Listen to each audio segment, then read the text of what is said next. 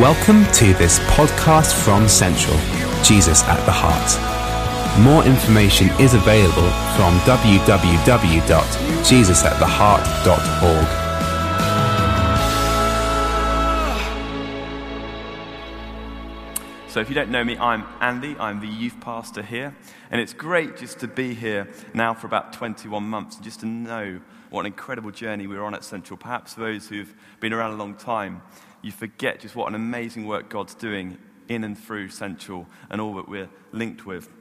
I work with young people, and it's great to see them just grow in their faith, to grow in their discipleship, to share faith, to share Jesus at schools, and just to see them empowered and equipped to do incredible things for God.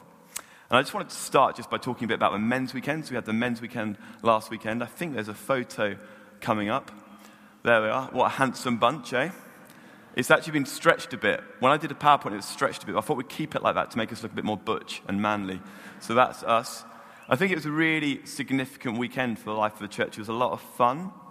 But I also think we just really spurred each other on and just encouraged each other in our faith. I think it was really significant work that was done throughout the weekend. I think we'll see the legacy for many years to come. But I just wanted to touch on two things that really happened that weekend. And the first thing, I guess, was just the amount of friendships that were built or restored. I've had quite a few texts and emails this week from people who want contact details, who want to meet up and just encourage each other. It's been really quite cute and sweet, to be honest, just sort of new friendship emerging, and just be quite, I feel like a sort of matchmaker. But it's been fantastic to see that. But no one's asked me for a coffee. No, that's a joke. It's fine. It's okay. I'm secure in who I am. But what's the other couple of things I just want to share is about my mother-in-law. Now, she didn't come. I wouldn't have put it past her to have come, but she didn't come. But the week before, she was praying repeatedly for the men's weekend, constantly texting me, constantly asking me how we can pray, and just reassuring me of the prayer. And I just again reminded that through her prayers, and of course others, God did some truly special things that weekend, and we just often forget the incredible importance and significance of prayer. But interestingly, I don't want to talk about my mother-in-law this morning. That's not what I've been asked to preach about. I want to speak this morning about what it is to be sons, not slaves, to be sons and daughters, not slaves. And I think at the men's weekend, it was a reminder to me that perhaps society says we need to be macho, we need to be this, we need to be brilliant parents, we need to be brilliant fathers, we need to be excellent colleagues, we need to be all these different things. But ultimately, above and beyond everything else, we need to be children of God, sons of God. The pressures and expectations the world puts on us, but actually, above and beyond anything else, it's not about the pressures and expectations, it's about being children first, sons and daughters of God first. And actually, as we learn to be children, as we learn to be sons and daughters, we then become better parents, better husbands, better wives, better work colleagues, better friends, because it comes from our primary identity. We understand that our security, our identity is in Christ. It comes from a loving relationship with the Father. And as we think about sons and not slaves, we think about what it is to be loved and valued and cherished, and our identity and security being in Christ, as opposed to the pressures and expectations this world puts on us. We have to have this particular product, this particular image, this particular look, or even self-inflicted expectation. I need to be this, I need to be that. Or our friends, our families put pressures on us. Slave to religion, perhaps slaves to others. All these expectations and pressures and demands put on us. But how do we really live as sons and daughters and not slaves? And I know for me personally, it's been a real journey of just being reminded once again that as a son, there is freedom, there is value, I'm loved. Because we know, don't we, that slaves are the lowest in society. They're not appreciated, they're not valued. Their identity, their security is taken away from them. They're bound, their self-worth is taken away from them. They're not appreciated. They have to strive. They have to earn their rights. Everyone despises them. Everyone looks down on them. But are we going to be slaves to a society around us? Are we going to be slaves to the expectations of others? Or are we going to be free and our identity, our calling, our security in Christ? That we are loved, we are valued and cherished by Him. And we've seen, haven't we, in history where slaves during perhaps the apartheid or different situations of slavery where people have become free and released from slavery. And that incredible release, that incredible freedom that comes as they escape from slavery, escape from the pressures of that particular society. And that's my hope, that's my prayer this morning, that we learn what it is to be sons and daughters who are free and can escape from the pressures and expectations of society. Abraham Lincoln, the 19th century American president, he wasn't president the whole 19th century, but part of it. And he tells a story, it's absolutely true. Well, he didn't tell a story, he's long gone. There's a story about Abraham Lincoln, and he went to a slave auction to buy a slave. And he spent a long while bidding and just outbidding his competitors. And eventually bought this slave way above what she really should have been worth according to the slave auction. And he bought this slave and he took her and said, I've bought you so that you can be free. I've bought you so you can be free. And her response is, but what is freedom? What is freedom? She'd been a slave for so long, but she did not know what freedom was. And then he says, look, you can go wherever you want to go. You can be whoever you want to be. You can do whatever you want to do. Freedom is yours. Go, be, do, just release. I release you. I don't want anything from you. And she says to him, I want to go where you go. I want to follow you. I want to be with you.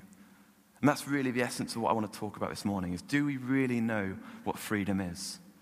Do we really understand what true freedom in Christ is, as sons and daughters, living not as slaves, but as sons and daughters?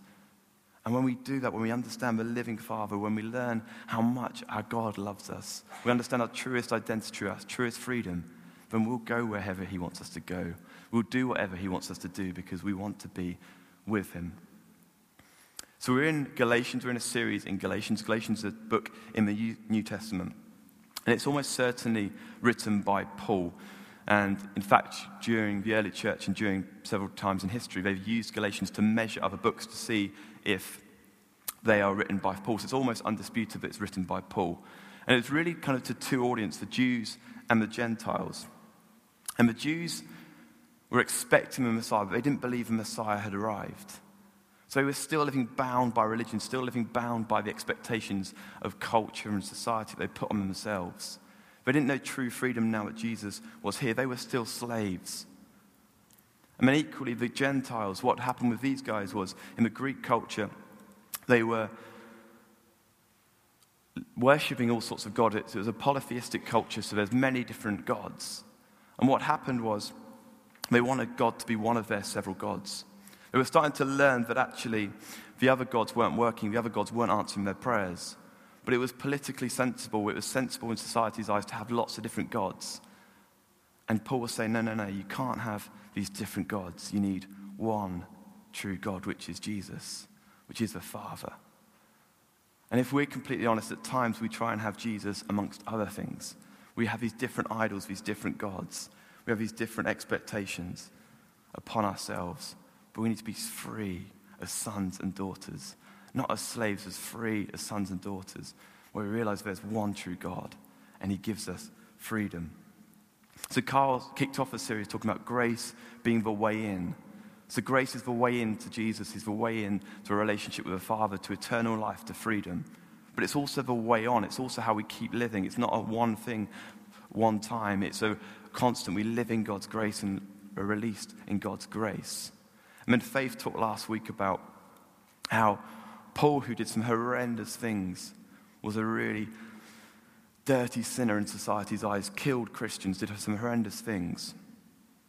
He lived in God's grace, whereas Peter at times tried to build religion back into it and tried to put structures around it. And are we at times in danger of putting structures into it? So if you turn with me to Galatians 4, that's where we are today, Galatians 4, 1-7.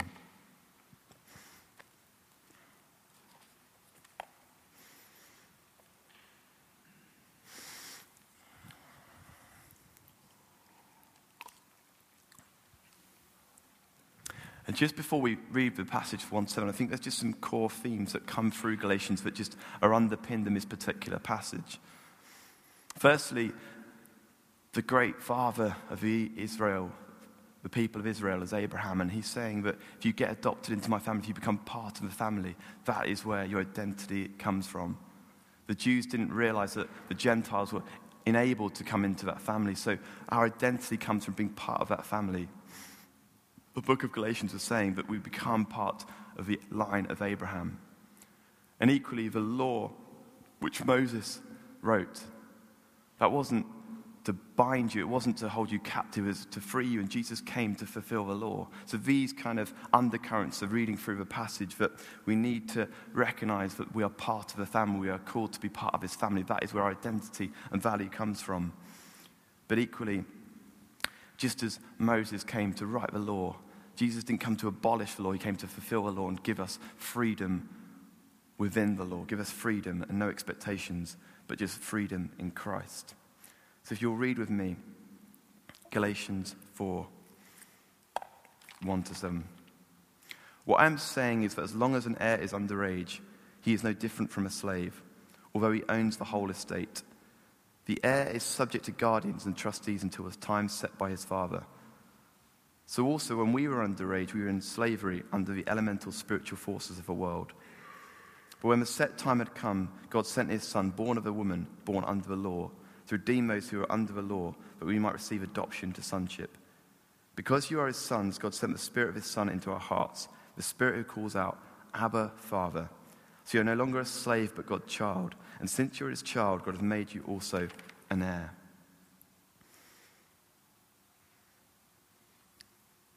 The starting of this passage talks about our inheritance. To have eternal life with God. All the values and blessings of the kingdom are available for us. I remember a few years ago, I used to do 1 day a week at a pupil referral unit. You don't have pupil referral units in Scotland, but basically they are institutions where young people who are excluded from mainstream school would go to these institutions and would get taught by mugs like me. And they were quite crazy places at times. They were naughty kids on drugs, violent, all sorts of things. There was one situation where I went into a cupboard to get some basketballs, and I was doing a sports lesson with them. And just as I went in to grab the basketballs, I suddenly thought, oh no, I've left the keys in the door. Turn around, and they locked me in the cupboard with the basketballs. And then I've got this dilemma because I've got my phone on me thinking, well, if I ring reception, it's not looking particularly good to other teachers if one of the teachers has managed to somehow get himself stuck in a cupboard. And equally, I'm thinking, if I bang on the door and say, let me out, it's just going to excite them and hype them up more. Anyway, eventually, you'll be pleased to know they let me out. I'm not still there. They let me out. And I said to them, you shouldn't do that. I wouldn't have done it at your age. But just working with these guys, I worked with them for about 6 years part-time, and I just remember distinctly that their lifestyles, their backgrounds, their context was really, really tough. They definitely didn't know their value and identity and inheritance in Christ. They just didn't know it. I remember talking to them, 4 of them.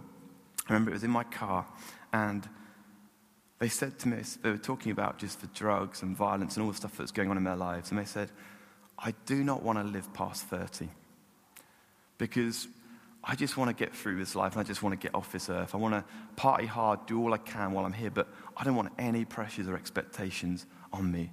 It's just too difficult. It's too tricky. My parents have let me down. My friends have let me down. The drugs have messed with my head. I can't get a job, etc., etc., etc. But they just did not know the inheritance was available to them. Do we know the inheritance that's available to us? This passage talks about the transition between boyhood and manhood.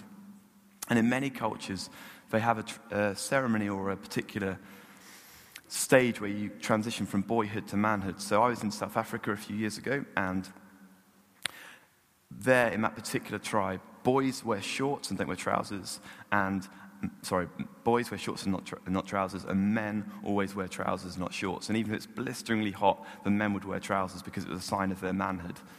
And that was a transition between boyhood and manhood.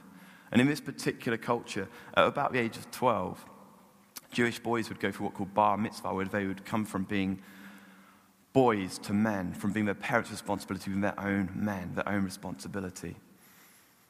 And the Greeks, the Gentiles of this time, they would have had a different ceremony, probably about the age of 18, and they would have had to do some rituals and some ceremonies and therefore become men in their own right. But what Paul's saying here is this inheritance is yours. This inheritance is yours, but are you going to step in and take it? This inheritance of eternal life, this inheritance of freedom and value and identity is available to you this morning. But are you going to step in and take it? Because the Jews hadn't stepped in and taken their inheritance in Christ. And it talks about in verse 2 the guardians and the trustees. So the guardians would have been responsible for looking after the family, would be looking after the children and making sure they were well looked after. The trustees and managers would have managed the estate. And what he's saying here is that it's no longer their responsibility, it's yours. Stop giving it over to other people. It's your responsibility to take the inheritance that's yours. It's not down to your parents. It's not down to other people. It's down to you. Are you prepared to take this inheritance? The incredible gift of being sons and daughters, not slaves, is available to us this morning. But are we prepared to step in and take it? Are we prepared to access it and enjoy it? Life in all its fullness. You see, because towards the end we see that confidence, our security, our identity comes from the loving Father. It comes from knowing who our Father is. It's my responsibility as a preacher to mention my children at least once in this sermon. That's what every preacher does. Carl mentions his daughters probably about 10 times during a sermon, but I'm just going to mention Jensen once this morning. And I picked him up from the airport 2 weeks ago. He's 2 years old. He'd been away for a week on his own. That's not true. He was with his mum. And I picked him up, and it's going to sound cheesy, it's going to sound twee, but all I wanted to do was just hug him and be around him. All he wanted to do was just play with his trains and show me his trains. The reason I say that, I think sometimes when we understand that the Father, our Daddy, wants to have a relationship with us, he wants us to have our identity in him, what we want to do is do things. We want to show him, we want to be certain things, or we ignore him and follow distractions of trains and other things. But actually our truest identity is from knowing the Father. Abba Father, the best translation we've got is Daddy. Now, if you're anything like me, you think that only posh people use the word Daddy. That's a joke, sorry if I've offended you. But Daddy is just an intimate term where you really just understand what it is just to be loved and valued and just close to your daddy. And here he's saying, your confidence, your identity comes from knowing who Daddy is. Your sons, not slaves. Your daughters, not slaves, because you know that Daddy wants the best for you. Daddy loves you. Daddy cares for you. Daddy is for you. Time and time again, if I'm completely honest, I said to God, God, you're all I've got. And he said, what else do you need? Or other times I said, God, I can't do this. And he said, but I can. You're not meant to, I'm meant to. Do we really understand that Daddy is for us? Daddy loves us. Daddy cares for us. Daddy wants us to be free, not pressured and under the expectations of the world we live in. This passage talks about the elemental forces, and what it's saying in this passage is that the pressures, the material things, the different things of this world so often encloud us. They put expectations on pressures on us, but Daddy, Father, Abba Father wants us to be free. Adele, my wife, and I, a few weeks ago, I'll just be honest with you, we've just had quite a tricky few weeks for a whole variety of reasons, and we wrote down 10 different things we really want to bring before God, 10 different prayer requests. And these aren't small things, these are really quite significant things, just kind of things we wanted to say, look, God, we need you in these 10 different things. And I remember we looked at this list again on Wednesday, and not one of them had been answered. But I remember God just saying to both of us that I'm still your daddy. I still love you. I still care for you. So regardless of circumstances, regardless of expectations, regardless of things around you, I'm still daddy. I still love you. I still care for you. I still want the best for you. He is for us. Because what's really interesting in this passage is in verse 7 we see we're here as children. We're children before we're heirs. We need to understand we're children before we're heirs. So this passage finishes by talking about we are joint heirs with Christ. Joint heirs with Christ. What an incredible privilege that is, to be joint heirs with Christ. But before that, we have to understand we're children. We're children. We are sons, not slaves. We are daughters, not slaves. And the complete inheritance he gives us, he's enough. He lets us have his kingdom with him. He lets us have life after death. He lets us have all the joy and peace and anything else we could want. Yes, there'll be trials. Yes, there'll be tribulations. But Daddy is enough. Daddy cares for us. We are adopted into a family. As we talked about at the beginning, Abraham's lineage, we are a part of that family. No matter what our family, our earthly family looks like. No matter what the things of the world look like for us personally, we have a family, we have a loving Father. I did some work a few months ago, and that was a rare thing for me. No, that's true. About a year ago, I was thinking, how can we engage young people across the city? How can we help young people and help them just learn about Jesus and be better young people, I guess? And I spoke to about 20 young people individually from a whole range of social demographics, from a whole range of different contexts. And without fail, every single one of them, whether they're from really wealthy backgrounds or poor backgrounds, from really tricky homes or great homes, said that for them, self-esteem and confidence was a challenge. Every single one of them said self-esteem and confidence was a big challenge. And if we're completely honest, my guess would be within this congregation this morning, for many of us, self-esteem and confidence and knowing our true identity, our true security is a challenge. So we set up a charity called Lead, and it was very early days, but the idea of that is just to help young people have confidence and security and identity and to understand more of who they are. But I also just wanted to remind us that as we learn who the Father is, as we learn that Father, Daddy wants the best for us, we have security in Christ. I used to hassle a guy called Richard Harvey who was in Gloucestershire where I used to work. And he was part of my church, but he was also the CEO of Norwich Union, then became Aviva, a very successful businessman. And he would get hassled by me time and time again. I just wanted all the wisdom he had and all the ideas he had. And I used to say to him, just tell me anything you can. And one thing he said really stuck with me. He said that as a disciple, as a leader who knows my inheritance, who knows my value, who knows my worth, I'm not going to get too pumped up if things go well.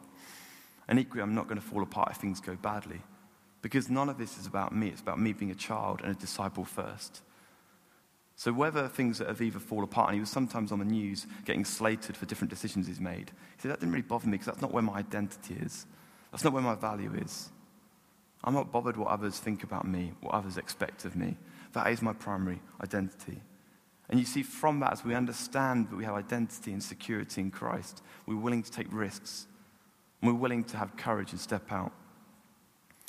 I was challenged about a month ago to go and pray, personally challenged by God to go and pray for 2 different people who were on crutches, just struggling to walk. And on both situations, I just bowled it and pulled away. But last week, in fact, I just felt really convicted to go and pray for someone at Starbucks and stepped out and prayed for them because I just had to have a sense of, actually, God, I don't really care what other people think about this. I don't really care about their reaction because my identity, my value is in you. Daddy, you are for me. Daddy, you go with me. I just want to finish by talking about John Wesley, who was a very influential Methodist leader in the 18th century, did incredible things. He saw many prisons set up. He set up many educational institutions. He set up many churches, shared his faith with literally thousands and thousands of people. But what he said was, in his early 40s, he lived to his late 80s, he said, in his early 40s, that he suddenly realized that in order for his ministry to be effective, in order to be all he could be, he needed to live as a son, not a slave. He'd done some great things, but it was all human expectation. It was all human effort. But now he was living in freedom because he wanted God to work through him. He said it was a real transition in his early 40s between being a son, between being a slave and a son. That's our hope, that's our prayer this morning, that we understand what it is to be sons and daughters and not slaves. To be free in Christ, to understand that Daddy wants the best for us. Daddy loves us. As we just go on to a final slide of the chart, if that's okay, Michael.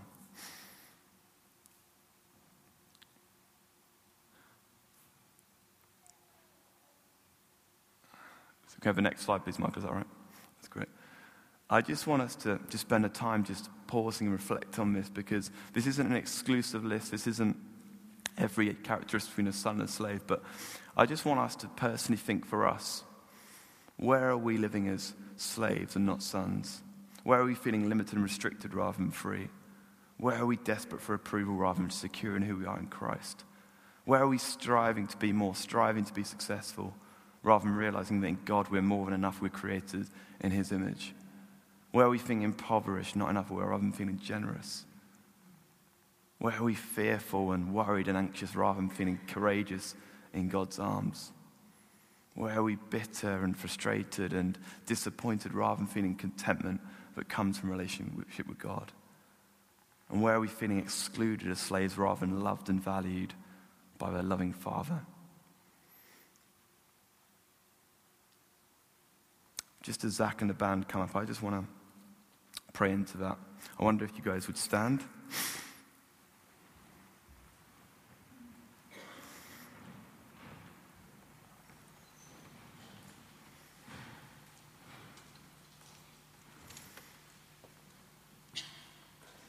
And I just want to pray for us as we reflect on this and just work out for us personally, where is God prodding? Where is he asking us just to understand more about being sons and daughters rather than slaves? Let me just pray for us. Lord, we thank you that you have set us free. We thank you that our value, our worth, our identity is in you and not in the things of this world, not the expectations of others, not the self-inflicted pressures. Help us to leave here this morning transformed and changed into your likeness, filled up with the Holy Spirit, but just more aware than ever that we are loved by you, that our identity, our freedom, our security comes from who you are and what you've done for us. Come and minister amongst us now, we pray. Amen.